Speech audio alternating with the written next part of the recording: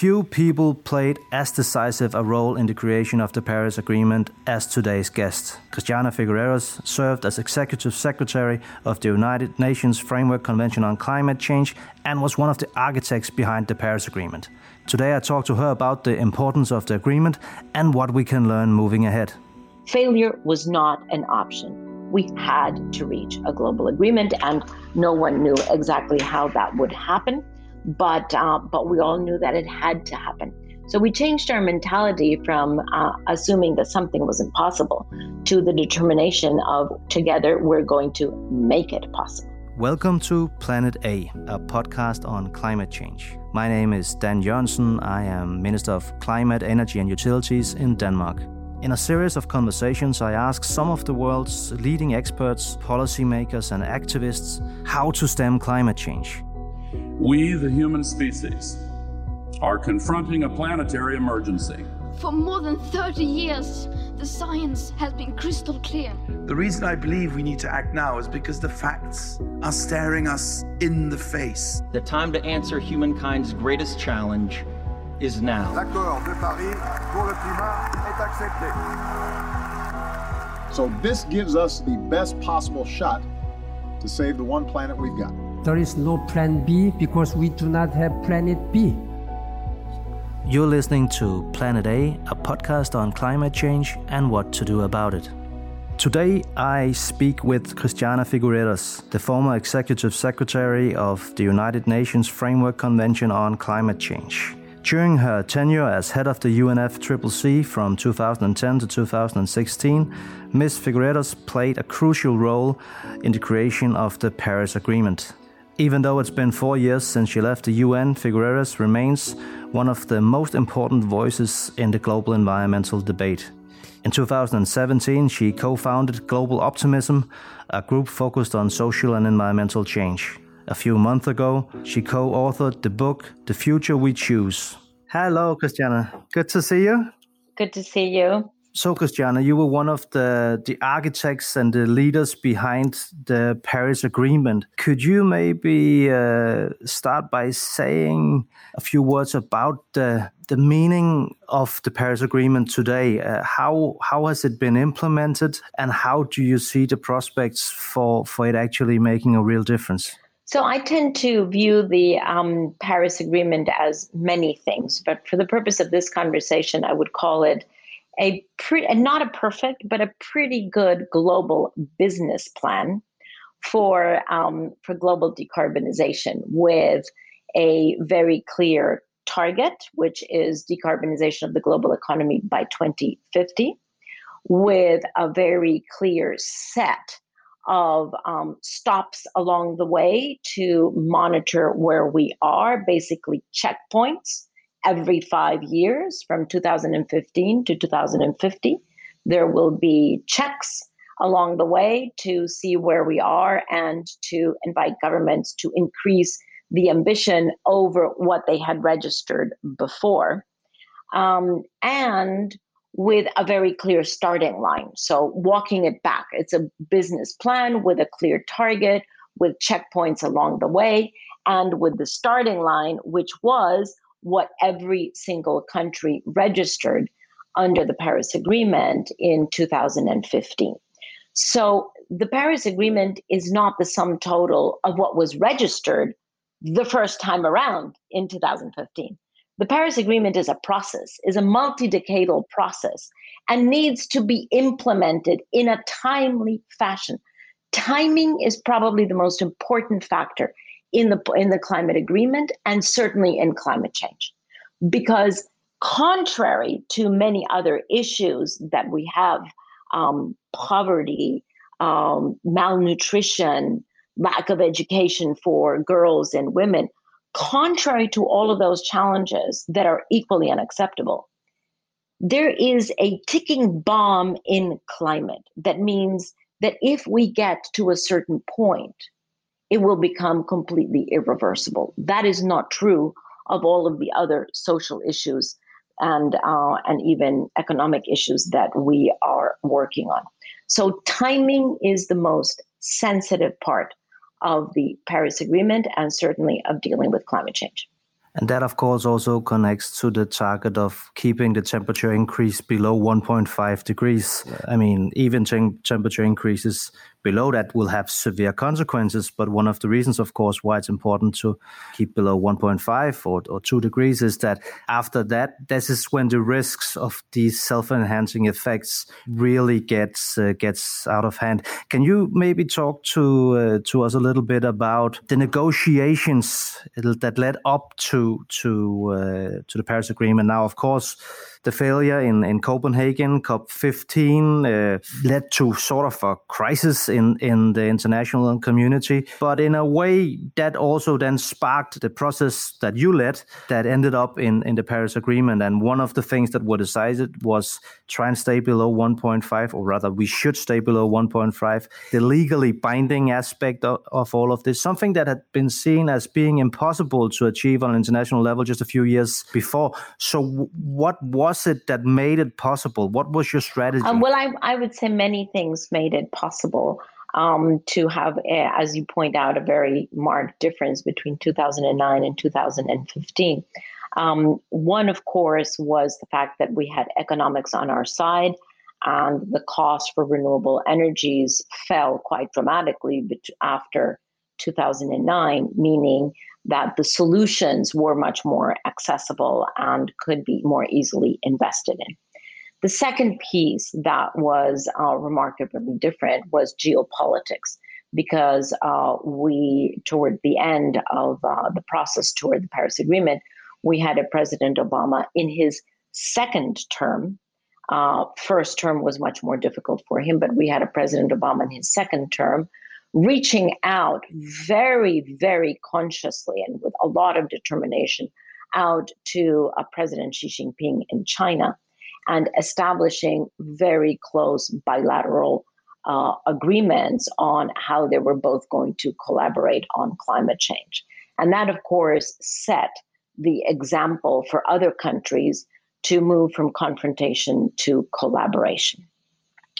But thirdly, I must say, underlying all of that, and I certainly without the economics on our side and the geopolitics on our side, we would not have been able to reach as ambitious an agreement as we did. But in addition to that, we had a very marked change of attitude. All of us survivors of Copenhagen, all of us who were there, and I don't know if you were there personally. I was. But all you were. So you were part of the painful situation where nobody knew what to do. We were all helpless. It was really quite chaotic, with no single responsibility for the chaos anywhere, but everyone basically contributing to that.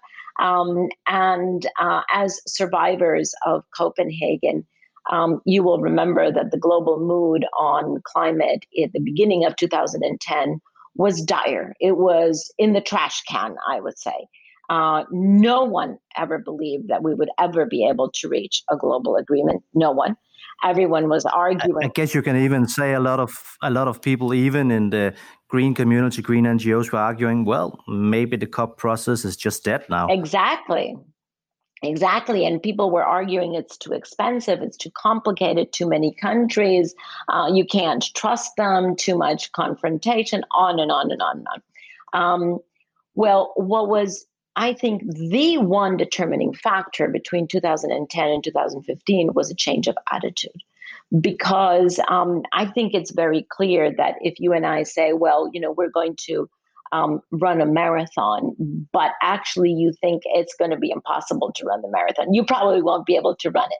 If you say, I'm going to run a marathon, and you have a positive attitude toward it, and you say, that's going to be difficult because I'm not in shape, I'm not eating right, I'm not taking the time to exercise and to train, I don't have a coach. All of those difficulties are there, but I'm going to set my mind to it, and I'm going to do everything that is necessary to be able to reach my target. Well, once we had changed our attitude, and it first started actually not even with governments, it started first internally in the Secretariat and with stakeholders, and then over time, also with government representatives, to understand that actually we just couldn't afford to fail. Failure was not an option.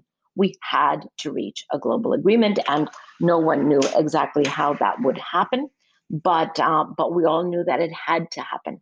So we changed our mentality from assuming that something was impossible to the determination of together we're going to make it possible. Yes, and now, of course, we are approaching the time for a stock take, where countries across the globe are to make new promises, to set new goals, new NDCs, as it's called. And unfortunately, the COP26 that was supposed to be held in Glasgow this November has had to be postponed. But this doesn't mean that level of ambition doesn't need to be taken to a new level this year, because, of course, the Paris Agreement really dictates that this year is the year where countries should submit their new national targets. What is your evaluation of that process? Obviously, we all understand how difficult it is for countries across the globe in this in the middle of this unprecedented health crisis to actually do this. What is your evaluation of that situation? Well, in the beginning, when it was being considered to delay COP26, I was not supportive of that idea of delay, because I have always believed that timelines are helpful to accelerate processes. But I'm delighted to say I was wrong, because I now am of the opinion that the delay was very helpful. And it was helpful because no one knew how deep the economic crisis was going to go after the health crisis. But what we do know now is that there are a series of economic recovery packages that are being designed and deployed around the world to kickstart the economy again. And those economic recovery packages are currently to the tune of $12 trillion, going possibly up to $20 trillion. Never has the global economy received such an input of fresh cash. And what we know is that wherever those recovery packages go, depending on what companies they go to and under what conditions, what sectors they go to and under what conditions, those recovery packages will be deployed over the next 3 to 18 months. And those recovery packages will determine the carbon intensity of the global economy, not for 18 months, but at least for a decade, if not longer.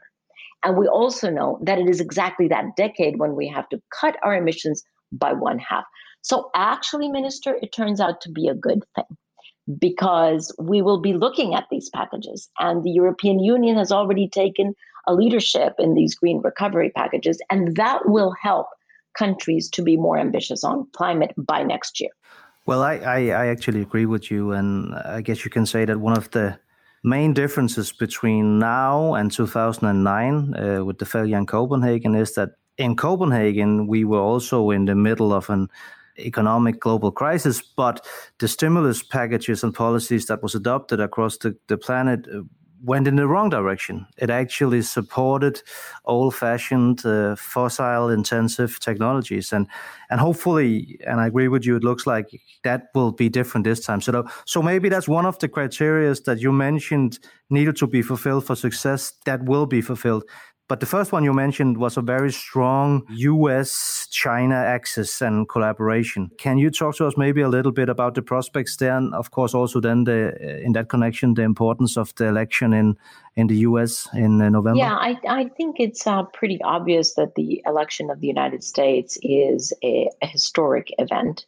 It will determine geopolitics for decades to come. And it will certainly determine how quickly we can move on climate. Now, over the past 4 years, it has been impressive to see how the U.S. economy has been decarbonizing despite the White House position, just because the large states on the East Coast and the West Coast and the large corporations in the United States understand that decarbonization is actually good for them, so they have continued to decarbonize. But 4 more years of deregulation on climate would be very difficult for the U.S. Economy, and 4 more years of not participating would make it very difficult for other countries to continue in their processes. So a lot is riding on the US election, but I should say not just on climate, on many other issues. Now, assuming that there is no re-election, but that we don't know, 50-50 chance at the moment, assuming that there's no re-election, there is a huge opportunity for the United States to dovetail back in to the Paris Agreement very quickly with executive order and to begin to roll back the deregulations, so to put the regulations back in place that will incentivize the US economy to continue its decarbonization process internally. But also it will have important international ramifications because, of course, everyone is waiting to see if the United States is going to re-engage. And the most important partner there is China. I would say China right now is waiting for Godot. And Godot is the election, and waiting to see if they can re-engage on climate the way that they had done so before. In the meantime, they continue to invest more into solar than any other country, more into wind than any other country, more into electric vehicles than any other country, and more into electric vehicle charging infrastructure than any other country. So it's not that they are completely stopped in their process, but they can do so much more if they do it in collaboration. So with your experience from the process leading up to the Paris Agreement, what would be your best advice to countries like my own? How do we keep the momentum and risk, apart from the fact, of course, that we need to look at green stimulus of our economies? How do we, politically speaking, keep the momentum? Well, I would say at this point, thank God for the European Union. Thank God that the European Union and all of the members of individually all the members of the European Union, including Denmark, is continuing to be responsible and to understand, frankly, that this is a huge opportunity. What I do not comprehend is why we're still stuck in a victim mentality, in a paying the punishment mentality, assuming that decarbonizing is only a cost. Yes, it is an investment, but with huge returns, And frankly, if we see it as a dramatic invitation to modernize all our systems, to modernize transport, to modernize electric generation, electric transport and distribution, to bring our soils back into their regenerated state. It's a huge invitation to be a much better, regenerated, fertile, healthy, stable world. That's what this is all about. It is not a burden. It is not a punishment that we're paying for past sins. There is so much opportunity here to be had that I don't honestly understand why we're not galloping toward this opportunity. Well, I totally agree, and I'll ask you now. I'm not a journalist, so I'm allowed to do this. I can ask you what's called a leading question, because right now, as you know, we're negotiating in Europe whether or not to enhance our 2030 target. Now, from the Danish perspective, it's a no-brainer. Of course, we need to do that. We have pledged 70% reduction in 2030 compared to 1990. And now we're fighting for the EU also to move from the 40%, that's the target now, to at least 55%. And here comes the leading question. Will that help the process if we succeed? Yes. But can you maybe elaborate a little bit? Because maybe it is difficult for, let's say, my Polish colleague or Romanian colleague that say, well, for us, it's actually quite difficult. We are still dependent on coal. We need to transform our economies, but we cannot take the decisions that you are asking before we know whether or not China and others will follow. So please help me build my argumentation towards them. Build your case. Yeah, please. Certainly from an international perspective, we do need leadership because we need role modeling. We need to understand how is this done. The world has never done this. So it's not that from a moral perspective, someone has to lead and the others have to follow. No, it's not about morality. It's about taking the leadership and figuring out how, because we all know we have to do it. But someone has got to have the vision and the technology and the political determination to step up to the plate and say, yes, we all know that we have to do this. Never been done before. Let's figure this out together and really begin to move into new ground. So that is the role that the European Union is playing. Now, from a Polish perspective, and you said you're friends in Poland and where else? I think it's fair to say that there's a few, especially Eastern European countries, and they have their own legitimate reasons for arguing the way they do. But nonetheless, it's fair to say that we do have a conflict internally in Europe on how ambitious we need to be. Yes. And, honestly, I actually, I hope you're not going to turn the microphone off of me when I say I think it's helpful to have those dissident voices in the European Union, because it forces the European Union to tackle with a very different reality than the northern countries. And I think the reality of Eastern Europe is a reality that is more similar to many other countries than the reality in Northern Europe. So from that perspective, I welcome the voices of Poland and Romania and the other Eastern European countries who remind always the ambitious and very virtuous northern countries that there are some realities that really need addressing. So their reality of depending on coal is a legitimate argument, a very legitimate argument, toward which solutions have to be found. It is not fair to leave any country dependent on coal, because it is the equivalent of leaving any country dependent on landline telephony when everybody else has moved over to cell phone, or, telling them, I'm sorry, you can't use the internet. And, the Internet of Things is not going to be available to you. You have to do everything manually. I mean, it's just not fair to leave them dependent on coal, because that is a stranded asset. Now, the important piece is, what is the transition? And I think there are a couple of components that need to be looked at. The first and most important to me is the people that depend on the coal industry, the workers. They have to be given another option. And I think Spain has done a beautiful job in closing its coal, but employing the coal workers precisely in the process of closing coal plants, because you don't close a coal plant from Sunday to Monday. There is a whole process that has to be engaged in. And so they are engaging the coal miners in the process of closing the coal plants, which gives those people 1 or 2 years still of secure labor while they get ready for something else. So a just transition, especially to those who depend on that, on those jobs, is absolutely crucial.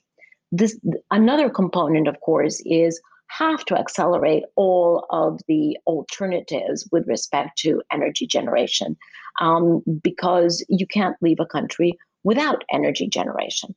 So to put in the conditions that make it more easily accessible for Eastern Europe to access the technologies of the 21st century. Because if we leave them in the coal world, we leave them in the 20th century, and that's not fair to them. We have to be able to bring them along into the 21st century.